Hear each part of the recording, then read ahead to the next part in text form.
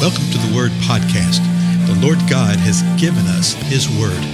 Let us learn it. Let us live it. Let us rejoice in it. Spread the Word.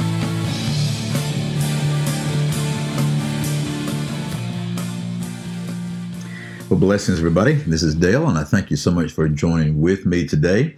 I'm in a little bit of a different location, as you can probably tell by the sound quality, but I think it'll function and it'll be okay. So just bear with me. It's a good thing about these podcasts is from time to time, you find yourself in different places, having to do them at different times, etc. So that's good.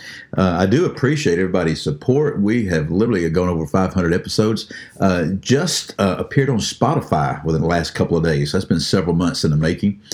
And so that's the big thing, be able to access a podcast on Spotify. So anyway, we're looking in the Gospel of John, okay, the Gospel of John, and we've just completed the 14th chapter. At the end of the 14th chapter, Jesus has said, "Arise, let's go from here." And of course, there's all sorts of debate. People want to know, well, when did Jesus say these things? You know, it looks like in one gospel that when he was speaking this, that they were in a certain place. Another gospel, it looks like this. It's really not that important, okay, to know exactly what the sequence of whether he spoke this at this moment when they were walking, if they were still in the room, et cetera, et cetera. And we run into a little bit of that right now, because when we get to the 15th chapter, Jesus continues speaking. So is it like he says, "Arise and let's go from here," and they're packing up and they're getting ready, and he keeps talking? It matters not. What's important is what he's saying, right?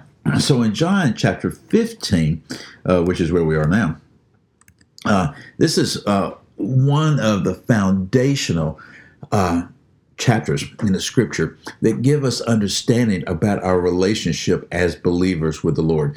Now, I've said that a lot, particularly about John 14, because it's true. John 14, 15, 16, 17. Jesus is telling a great deal to us, and he's doing it to the disciples on the last day of his life, okay? He's sharing these things. He's just pouring forth these things. So in John chapter 15, verse 1, he says this, "I am the true vine, and my Father is the vine dresser." So he's using a picture right here, nearly a parable type of picture, to explain some things to us of relationship. So just watch what he's saying. "I am the true vine. My Father is the vine dresser." And we've seen him talking about the relationship between himself and the Father, and even the Spirit. He brought the Spirit in the last couple of chapters when he told him, "I will not leave you as orphans. I will not abandon you. There will be another one sent by the Father through me of a like kind," and that's the Spirit. And so he's showing us the relationship and how this works. Now, verse 2, he says, "Every branch in me that does not bear fruit, he takes away. And every branch that bears fruit, he prunes. He prunes it so that it may bear more fruit." And so you see that something is going to happen with the branches that are in him, okay? If they don't bear fruit, he's going to take them away, okay? The Father will take them away.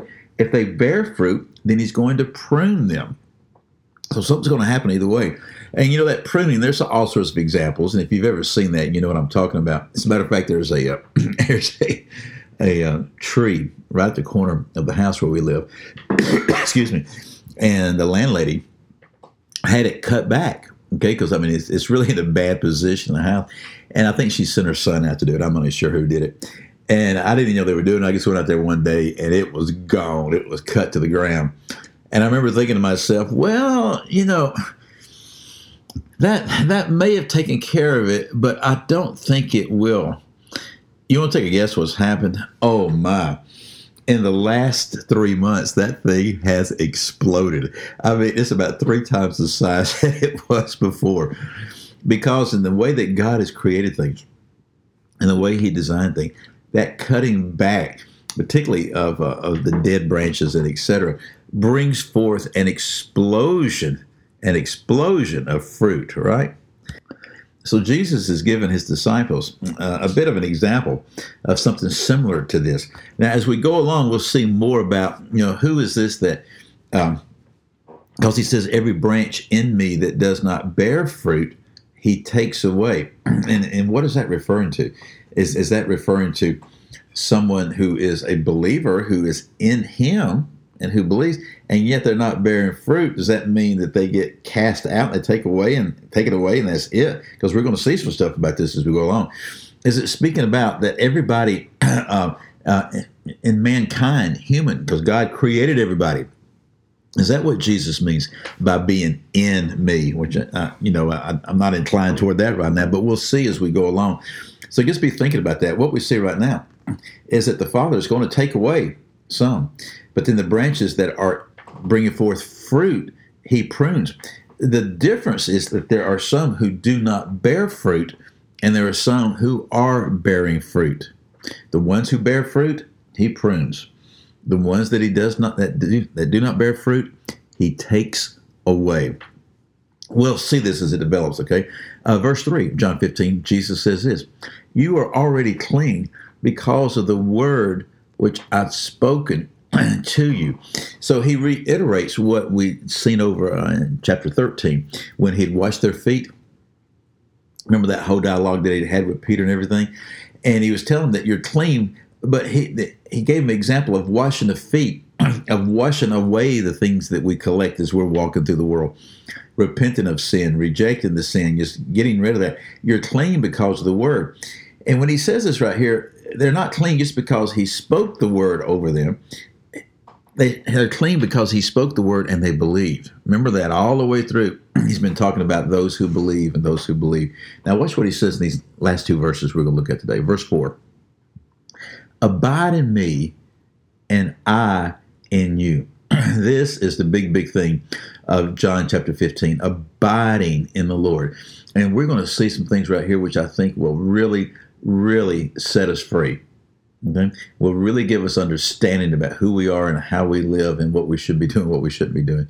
So abide in me and I in you. Jesus then tells us why we need to abide. Abide in me and I in you. As the branch cannot bear fruit of itself unless it abides in the vine, so neither can you unless you abide in me.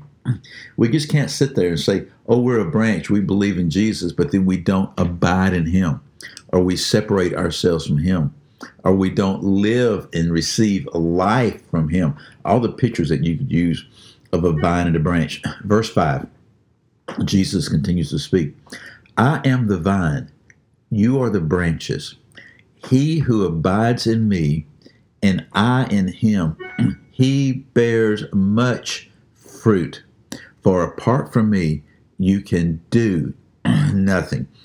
I think this is such a powerful word for us, and we're going to be exploring this in the next several episodes as we go through this chapter. So often, we as true believers, as professing believers, the true believers, we try to bear fruit in ways other than what Jesus said. In other words, we're not abiding in the Lord. Yet we're trying to bear fruit for him, yet we're separated from him. What we're going to see later is, I think, that stepping outside and not abiding in the Lord is a good foundational definition of sin. Okay? I believe we're going to see by the time we get finished with this chapter right here, that if we abide in him, if we continue abiding in him, we will not sin. I know people they get freaky over that. Say, well, no, nobody can do that. Nobody can live a life without sin. Then why did Jesus tell us to be holy and to sin not if it was impossible? It is impossible in the flesh. It is impossible in the soulish realm. It's not impossible in the power of the Spirit, and it's not impossible if we continue to abide in him. And I believe that's what we're going to see as we go through this. So, before you lay down upon your night bed today, go and read the first five verses of John chapter 15 and see what the Lord says to you. Again, I'm Dale. Thank you so much for being with me. Again, share with everybody about these times together and show them how to access, show them about Spotify, how they can get on the podcast. And I thank you. I'll see you soon.